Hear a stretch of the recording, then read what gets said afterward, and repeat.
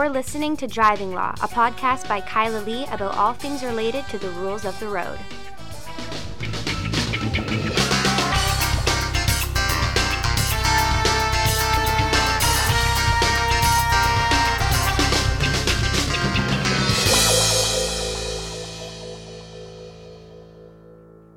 Hello, and welcome to another episode of Driving Law.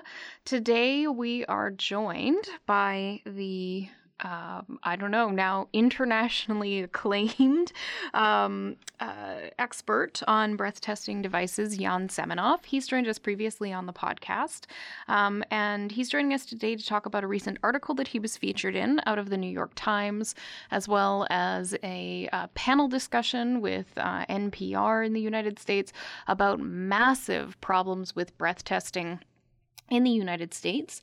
We're going to get into some of how that impacts us here in Canada.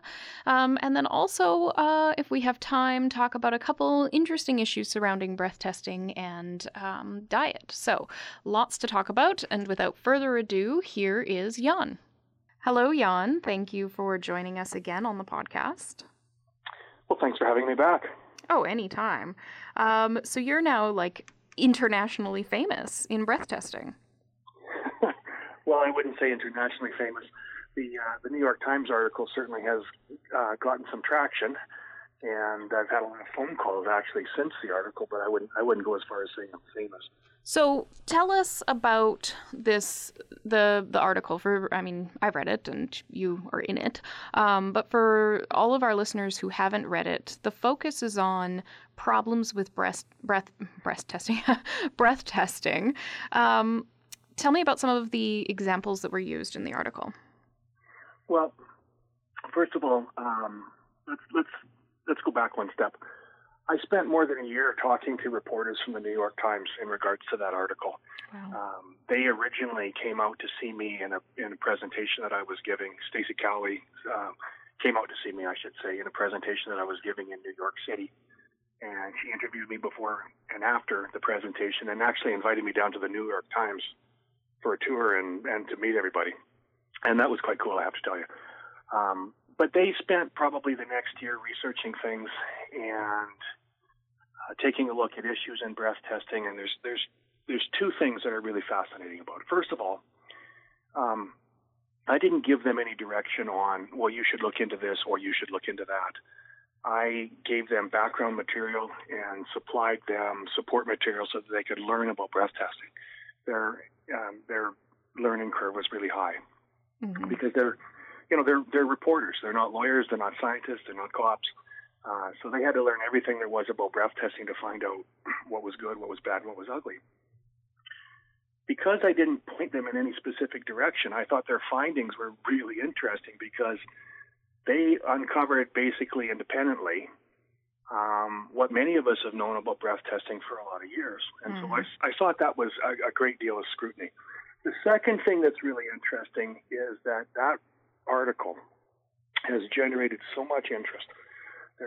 When you're published in the New York Times, when a story comes out in a place like the Times, it garners A, a lot of interest, but B, a lot of traction. And all of a sudden then I was getting media requests from other outlets, print and television, radio, to give talks about breath testing and what those findings had been. So the exposure that article has given has been great because what it's done is it's started to unpeel the mask behind breath testing and is letting people know in no uncertain terms that there are issues here that need to be addressed. Mm-hmm. Well, that's great. So what, from having been interviewed in the article and obviously not pointing them in any particular direction, but from your own experience and having read the article now, what do you think are the biggest issues with breath testing that really need to be unpacked? Well, it's interesting. I actually then turned around for Counterpoint and I interviewed Stacey Cowley. I thought it would make a great article for my readers. And so I interviewed her and I asked her what her thoughts were for the findings. And we agreed that probably, 80-85% of the time, breath testing is relatively reliable indicator, plus or minus the tolerances of a device being used on what the actual blood alcohol concentration is for a person providing a breath sample. Mm-hmm. The majority of the time, it's probably not an issue. It's those other, 15, 20% that are of concern. And we've got two major issues. Number one, there are some fundamental design flaws, and it's a limitation of the technology more than anybody building a bad device. It's just you're not going to get in all circumstances a reliable breath test. No. Because of some of the assumptions that are made with the devices and some of the technology that's used. As an example, it's really hard to get a valid slope detector that's going to provide a flag when there's mouth alcohol contamination in the breath sample. And really hard to design that. Just for people who are not familiar with the technology, the slope detector is the mechanism that's in the instrument that looks for a rapidly declining alcohol level or a CO2 level, as the case may be, to try and ensure that the sample's measuring blood alcohol as opposed to breath alcohol. Right, and more than that, it's trying to make sure that it's measuring a sample that's truly representative of the blood alcohol concentration and not falsely elevated by contaminant that could be in the mouth, in the oral pathway, dentures, et cetera, that would trap alcohol and give a false positive reading. So that was of concern. The second thing that was really of concern was that not all people, we're not all cookie cutter people, right? You're physiologically different than me. I'm different than Paul Doroshenko. Paul's different than, anybody else. Everybody's got their own unique physical characteristics, and they bring it to the table when they provide a breath sample. The assumption that's made by doing a test, like a breath test, is that we're all the same, and we're all going to respond to the unit in the same way. And it became really clear to the New York Times people that, not everybody is the same. And people are going to have different physiological responses. The big concern, though, and their huge finding, was that there is almost a reliance on the push-button technology of breath testing without a full appreciation or understanding about its limitations. And people have become complacent over the years. Well, especially because they like to make, all of the new instruments that are being put out there, the more that they put them out there, the more they make them, so-called idiot-proof, in that right. it is as much push-button technology as possible. But as they say, you can't make things idiot-proof because idiots are pretty unreliable, and they will do things not necessarily that are following way. Now, this is where I get to all of a sudden start telling you about, walking to school uphill against the wind both ways. There's no hills in Saskatchewan, Jan. No, we have three. Come on. And, it's interesting. When I was trained originally in 1990, almost 30 years ago now that you think about it, I was trained originally by the RCMP as a breathalyzer technician. I'm talking the old breathalyzer now. And that device was really very much a manual, hands-on experience. You had to know exactly what was going on. You had to do all the air blanks and the purges and the calibrations and set the entire thing up manually. Mm-hmm. There was a checklist that was about 75 steps long. And an operator really had to be competent and know what they were doing so that they were receiving a good sample that wasn't contaminated, et cetera, et cetera, et cetera. The worst thing that happened to breath testing was the reliance on electronic technology. And now all of a sudden, all you had to do was push the green button and have the person blow into the device. And I've heard so many technicians in court say something along the lines, when they're asked by a lawyer, what happened with such and such situation? And they're answering something along the lines of, I don't know about that. I'm trained to push the green button. Mm-hmm. That's where we're falling down. That's where we're relying upon, foolproof technology that's not. And I've got a concern that people are being falsely accused, being falsely charged based on that lack of foolproof technology.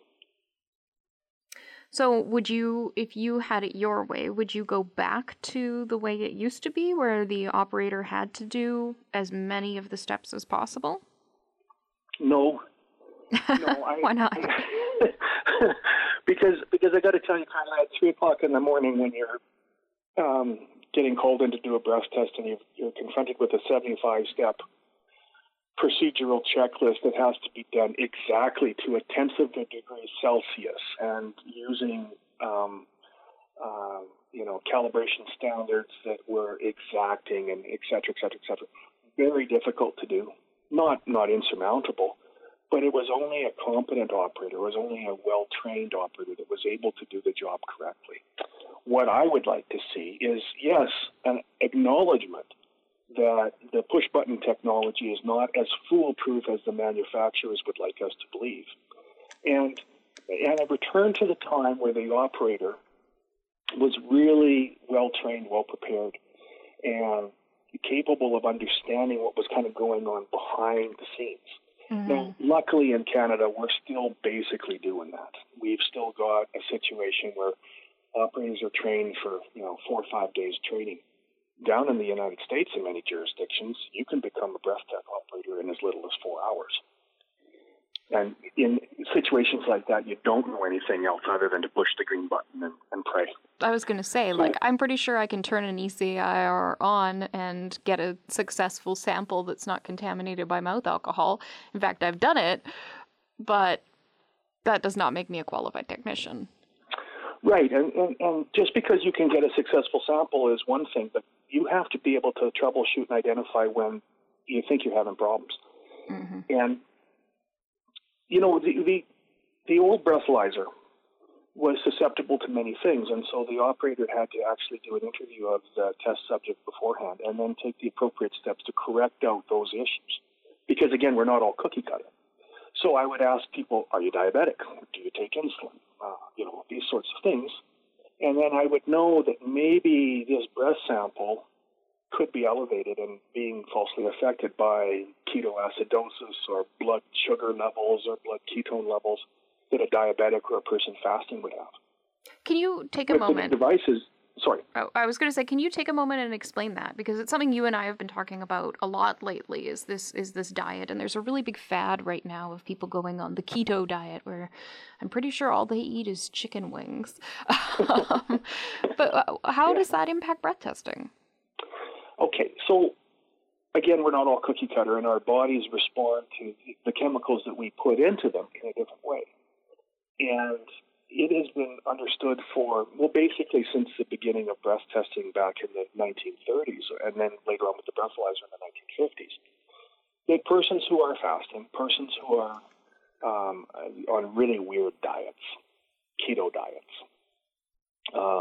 persons who are diabetic are just not good candidates for breath testing. Now, what happens is that when you are subjecting your body to a period of extreme fasting, your body is now going to start to, and this is the purpose of doing the diet, right, is to start to metabolize those fatty deposits in your body.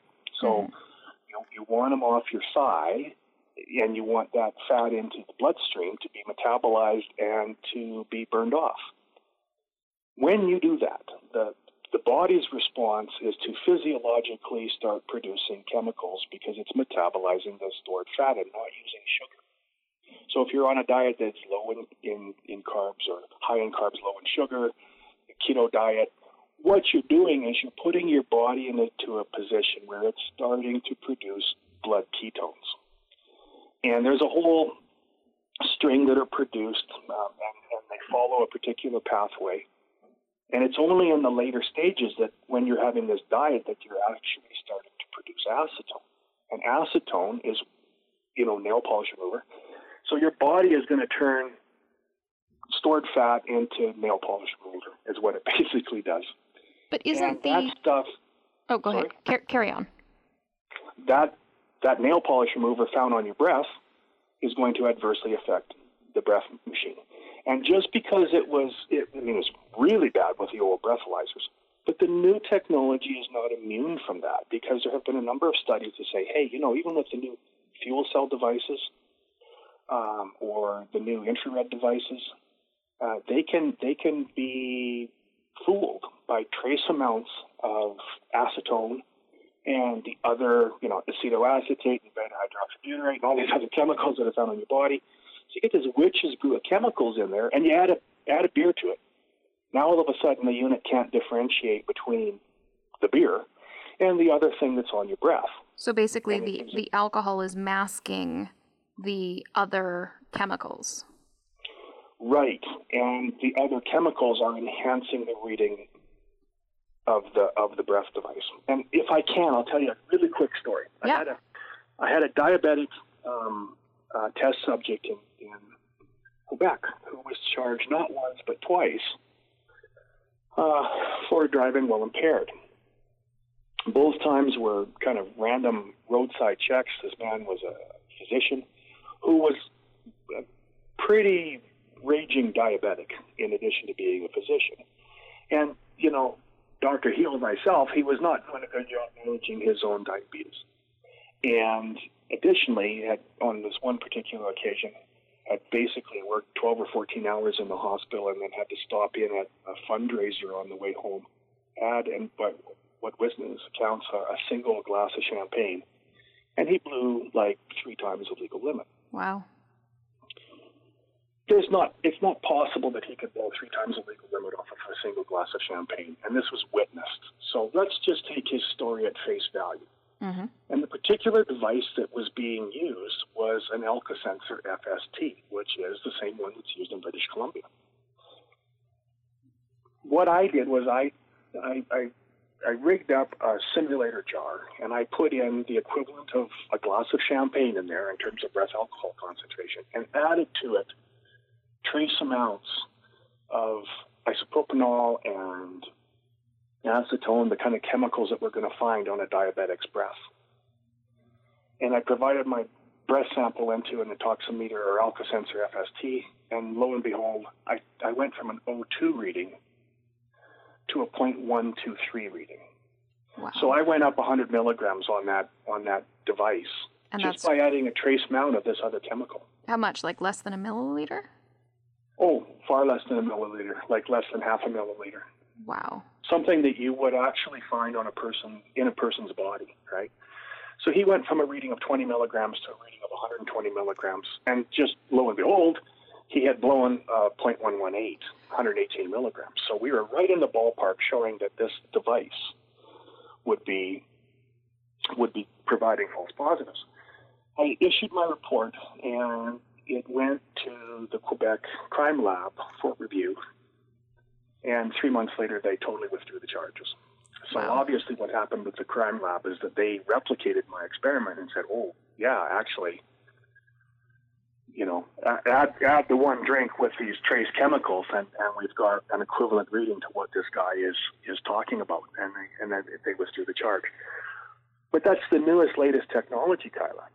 And still it is flummoxed, if you will, by these kind of physiological responses that people have. That's so frustrating to hear, because as I understand, when they do all of the, the regular testing of the instruments, they don't test them that way. They don't add in chemicals to an underlying alcohol concentration or replicate an underlying alcohol concentration. They just put the chemical in the simulator and blow it through and see if it detects that chemical on its own. Right. And the problem is if you're using they're called interferent chemicals. If you're testing the interferent chemical alone, sometimes you have to have a really, really high concentration before the unit will even register that it's there. And so then the crime lab people say, well, hang on a second here. That means that you would have to be so diabetic that you were comatose or dead before this unit is even going to register this amount. That's not the real world. The real world is that, and let's go away from diabetes for a second. I have a bunch of workmen in my house right now repairing my broken home. It was damaged in a flood, and the house right now smells of chemicals because these guys are gluing pipes and putting together the plumbing, et cetera, et cetera, et cetera. So they're occupationally exposed to the different chemicals that they're breathing in on a day-in, day-out basis as they're gluing these pipes and doing my plumbing. Now, it's not unreasonable for one of those guys to stop for a beer on the way home. Mm-hmm. And you've got a single beer under your belt, but you've been breathing these chemicals in all day long. These units, when they get confronted with that witch's brew of chemicals that are all put together, have a tendency towards saying, hey, you know what, I've just identified alcohol here. That's all I know how to read. And so they give these really astronomical readings. And there's certain occupations that I'm very concerned with. I was at a presentation one time. I was giving a presentation in Ohio, and I had about 250 lawyers in Ohio in this conference. And I was really interested in this occupational exposure. I said, hey, raise your hands if you've had a hairdresser as a client. And out of the 250 lawyers, about 150 put their hands up. Mm-hmm. Now, the hairdressers are breathing in, hairstylists are breathing in, a wide variety of chemicals, and it's not just their workstation, it's the 5 other workstations in the salon, and they're doing it on a day-in, day-out basis. My concern is that, if out of a room of 250 lawyers, 150 have had clients that are hairdressers, it tells me one of two things. First possibility is that hairstylists have got severe alcohol abuse issues. That's probably not the case. Probably more likely, the issue is that they're being occupationally exposed to these different chemicals, and the units are unable to differentiate that from regular alcohol. And when I get those clients back, I'll talk to the lawyers who hire me, and I get a phone call basically saying, my client came in, one of the girls in the salon got engaged, and so they bought a bottle of Prosecco, and they shared a bottle of Prosecco between the 4 of them after work. And my client just blew 180. And that's not physically possible on a single glass of Prosecco. Mm-hmm. So what's the underlying thing that's causing the issue? And back to the New York Times article is that they started to discover that, in fact, these sorts of issues are there. And they're worthy of public scrutiny. They are concerned that I'm concerned that people are being falsely accused and falsely convicted. And it's really difficult, too, because you have to understand that for many, many lawyers, they don't understand the trials and tribulations of breath testing. You have to do a lot of training to teach yourself that stuff. And I've had lawyers say to me, well, yeah, but the reading is, 100 milligrams and the legal limit is 80 milligrams. I've got no choice but to plead this person out. They're done. The number is there. Never plead someone out at 100. Oh, no, but I've heard that. Absolutely. Oh, yeah, he blew 110 twice. We're screwed. There's no way in the world that we can challenge this in court because I can't defeat those numbers. Sure. Yeah. But how do you change that? Like, how do you get people educated to the point of being able to make these choices for their clients, to litigate these cases and to bring this evidence? Well, that's been my mission, if you will. I mean, the reason I started Counterpoint as a science journal for lawyers is to try to teach the lawyers these scientific principles and translate scientist into lawyer. You guys use different subsets of English language than the scientists do, and reading those scientific articles can be really daunting. Mm-hmm. So, education has been number one, the big thing. The other thing that concerns me is that the status quo has been really well established by the crime labs and, organizations in Canada like the Alcohol Test Committee, who basically are saying a version of, trust me, I'm from the government and I'm here to help, and these things are perfect. And that really bothers me. I think that we need to start taking a look, and this is one of the points that the New York Times article was really making, was that there are limitations to this technology. You can't ignore those limitations. And there needs to be better scrutiny, better maintenance, better calibration. We've got jurisdictions, in Quebec as an example, they don't do annual maintenance on their devices anymore. They don't have it in their police budgets. They will use the device until it fails. And then, and only then, does it go in for repair. And the problem with that is, okay, it failed, 10 o'clock on a Saturday night, but it was used at 8 o'clock on a Saturday night, and it was used on Friday and Thursday and Wednesday before. Mm-hmm. Those charges are never withdrawn. So and you can't there needs to be a better accountability for the use of the devices, better training for the officers, and better training for the lawyers to be able to identify when a client is really telling them a story that they should be listening to. Now, you testify a lot in the United States, so you get to deal with these jurisdictions where people have a lot of evidence that they can get about the breathalyzers, and they have a lot of leeway about the type of defenses they can mount. In Canada, we are not so lucky. Well, in Canada, they've been able to successfully, and I say they, the government and the organizations like the RCMP Crime Lab or the Quebec Crime Lab, have been really successful at keeping discovery material and disclosure on those devices out of the hands of the defense. You can't get necessarily maintenance and calibration records. You certainly can't get a running log of how the device was used. And we now have, the criminal code amended to list 5 items only that you're entitled to in disclosure, and you have to persuade a judge that you should get anything beyond that. Well, I mean, the position of the Alcohol Test Committee here in Canada has been something along the lines, I hear this over time, that the historical performance of a device is not indicative of its reliability. I have a big problem with that for 2 reasons. First of all, right now I'm trying to sell my 2009 Chev Uplander. If anybody's interested, give me a call. But if you can't really sell it privately unless you generate a Carfax report to say, hey, hasn't been in an accident, wasn't stolen, wasn't totaled off and repaired. Yeah, here are the repairs that I've had to do. Here's what's what's worked well with it. Yes, that's right. So you show your repair and maintenance records, and it's had its oil changes, et cetera, et cetera, et cetera. Buy my car; it's reliable. But now you've got a person going into court whose livelihood is on the line, or their freedom is on the line, and the response to, okay, well, show me the numbers and how this was generated. Show me how this unit was calibrated. Show me how this unit was maintained. And the response of the government is, no, don't get that. You've got 2 good readings, and you've got an air blank that's good, and you've got a calibration check that's good. That's all you get. So there's more scrutiny involved for me selling my 2009 Chev Uplander than there is for getting a breath test through the courts. And there's something fundamentally wrong about that. Oh, absolutely. I mean, I would be willing to put more risk just generally in buying a car than I would be with the possibility of ending up with a criminal record. That's right. That's right. And the thing is, when I get the discovery in the United States, where we will get in the normal course of a regular, what I refer to as a vanilla DUI, just kind of a regular occurrence DUI charge, we will get maybe 6 months worth of data for the device, and I can show you as I'm going through the device logs, the maintenance logs, and the usage logs are really telling.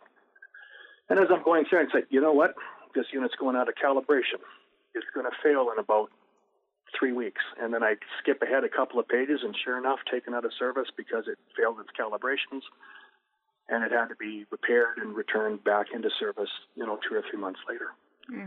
You can see stuff like that all the time. I had one case where a girl was facing 45 years to life for a vehicular homicide.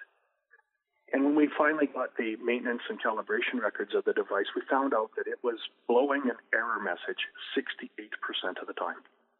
Wow.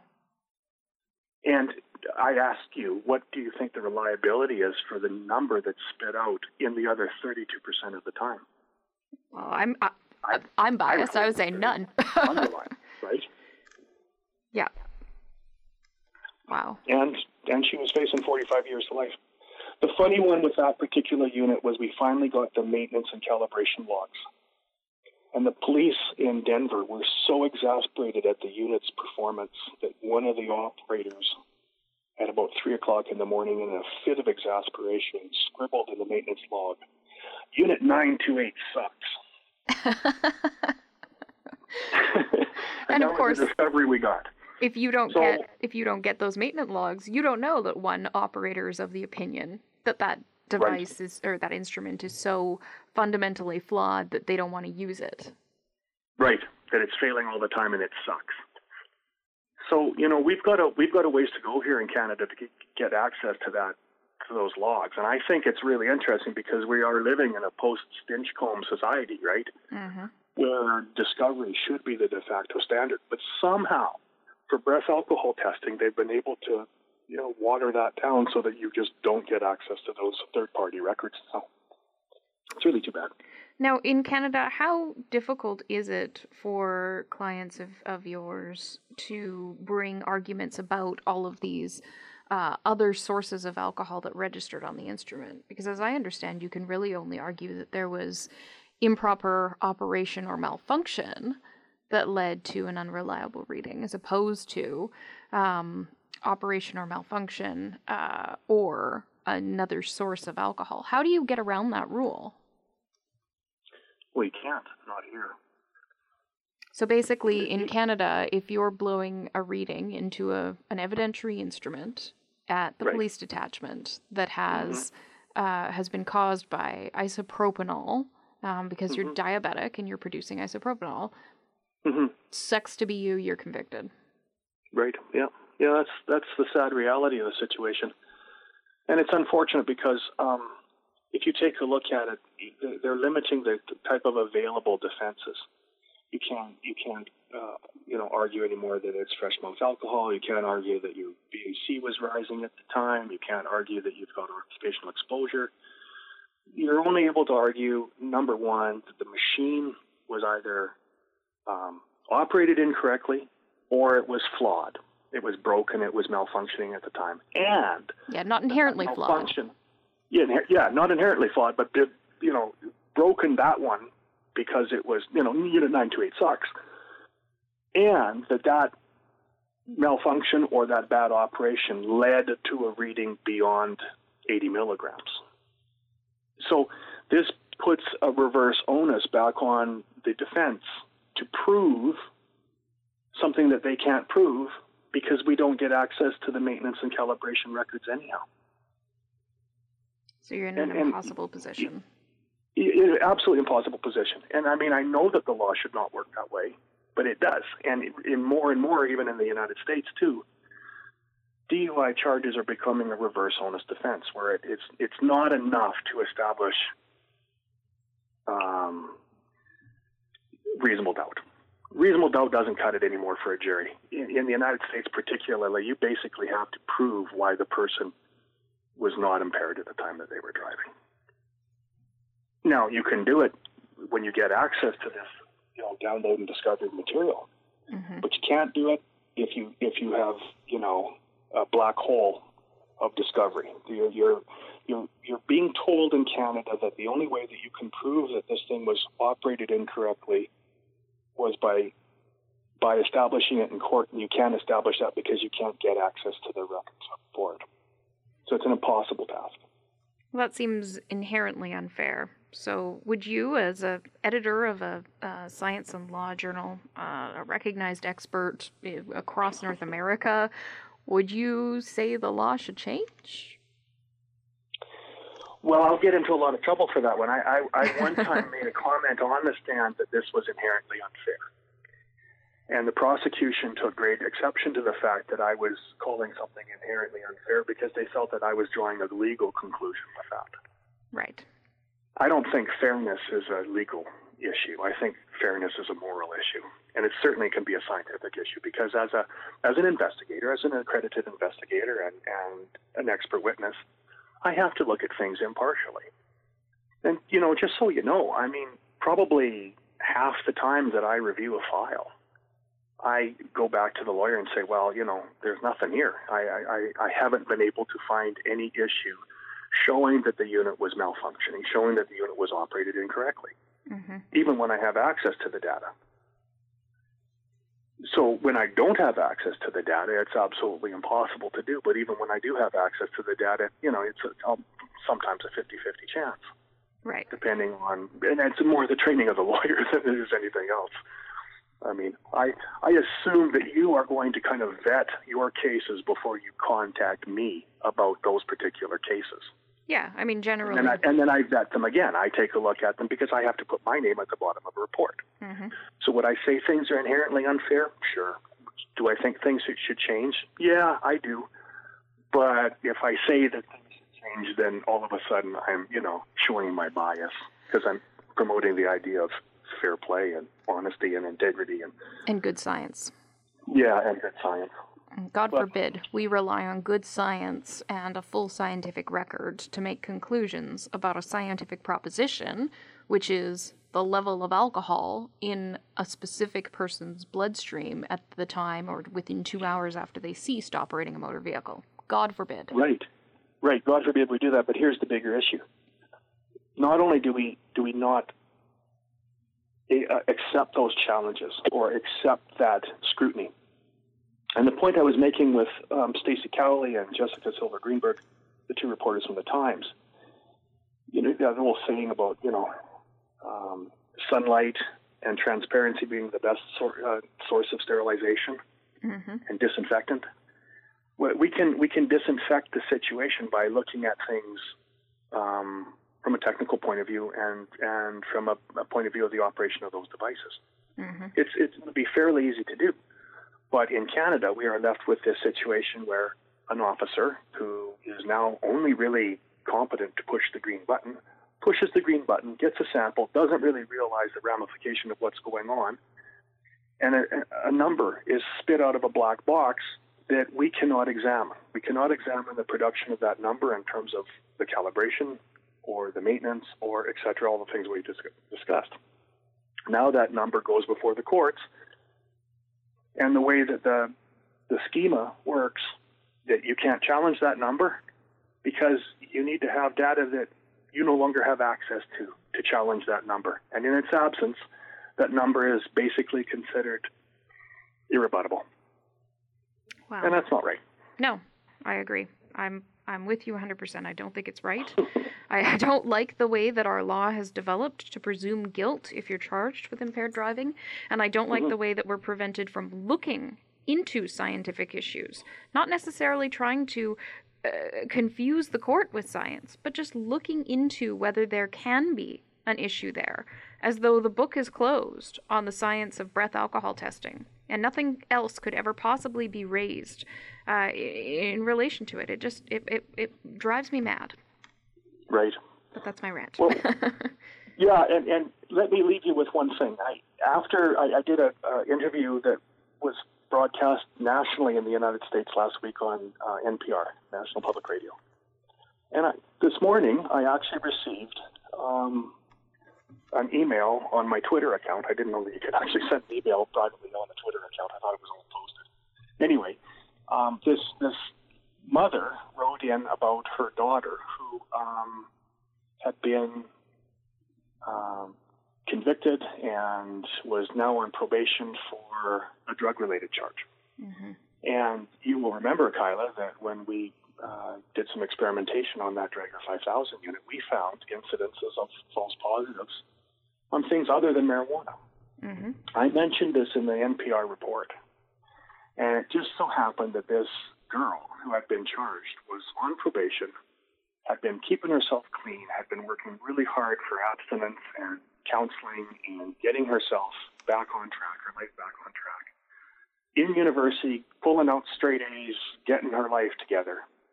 And now all of a sudden, based on a random screen that was done with her probation officer, and she had had, lo and behold, a poppy seed muffin that morning, she was charged for breach of conditions, breach of probation, and was going back to jail. Wow. And because of that NPR radio interview, the mother insisted, she heard the interview that morning, now is confronted with this issue, and she insisted that her daughter go off and get blood test. The urinalysis came back that the corrections officers did, and we saw it in Vancouver last summer, where these things were getting false positives on not only the saliva test, but the urinalysis. But when they did her blood work, it came back negative, and so the charges were withdrawn. And the lady phoned or emailed me basically to say, hey, thank you so much for what you do and for keeping them all honest. This has gone a long way towards saving my daughter's life.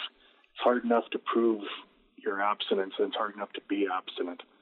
But then all of a sudden, when you're confronted with a bad test that's going to really impact your life, we're quite happy that they had listened to the radio program. So the fallout is starting to occur, and I'm buoyed up by that. I'm hoping that there will be something that improves in future. Well, thank you, Jan, for taking the time to talk about this and to, put this information out there in a way that it's, becoming accessible to more people. If people need to contact you, how can they reach you? They can get in contact with me through Counterpoint Journal. It's counterpoint-journal.com. You can send me an email through there. It's also at Jan Seminoff on Twitter. You can get in touch with me there. Okay. Well, thank you again for joining us on the Driving Law Podcast and sharing your insight and wisdom into breath testing. I really appreciate the time. Always a pleasure, Kyla. Thank you. Thank you again to Jan Seminoff for joining us on the Driving Law Podcast and for your valuable insight and wisdom about impaired driving and breath testing. And now, as always, it is time for the Ridiculous Driver of the Week. And this driver is a driver that was tweeted out by the Delta Police Department, who was pulled over for speeding, who gave a somewhat unique excuse for his speeding. That's that he couldn't see his speedometer because he had so much crap on his dashboard that he wasn't able to actually see the speedometer of the vehicle. First of all, you don't have a defense to speeding if you can't see the speedometer of your vehicle. It's your responsibility to make sure that you're going the speed limit, and that means making your speedometer visible if it is not visible. Secondly, and possibly more importantly, if your vehicle is covered in so much material that you can't see the controls of the vehicle, including the speedometer, you could be ticketed under Section 195(1)(a) of the Motor Vehicle Act for driving with the vehicle controls obstructed. Generally, that's for anything between you and the steering wheel, but your ability to control the vehicle at a safe speed, by your own admission in that circumstance, is hindered by the material on the dash, and so that too could have a negative impact on you if you were to take that ticket to court. So if you're driving and you got something on the steering wheel or on the dash or covering the controls of the vehicle, best bet, move it before you lose it. And by lose it, I mean your vehicle. So that is our Ridiculous Driver of the Week, and that is our Driving Law Podcast. Thank you for tuning in yet again. I am Kyla Lee at Acumen Law, and you can find us online at vancouvercriminallaw.com or follow me on Twitter at IRPLawyer or give us a call, 604-685-8889. We're happy to help with any driving or law-related issue that you have. Okay, thanks very much, and tune in next week.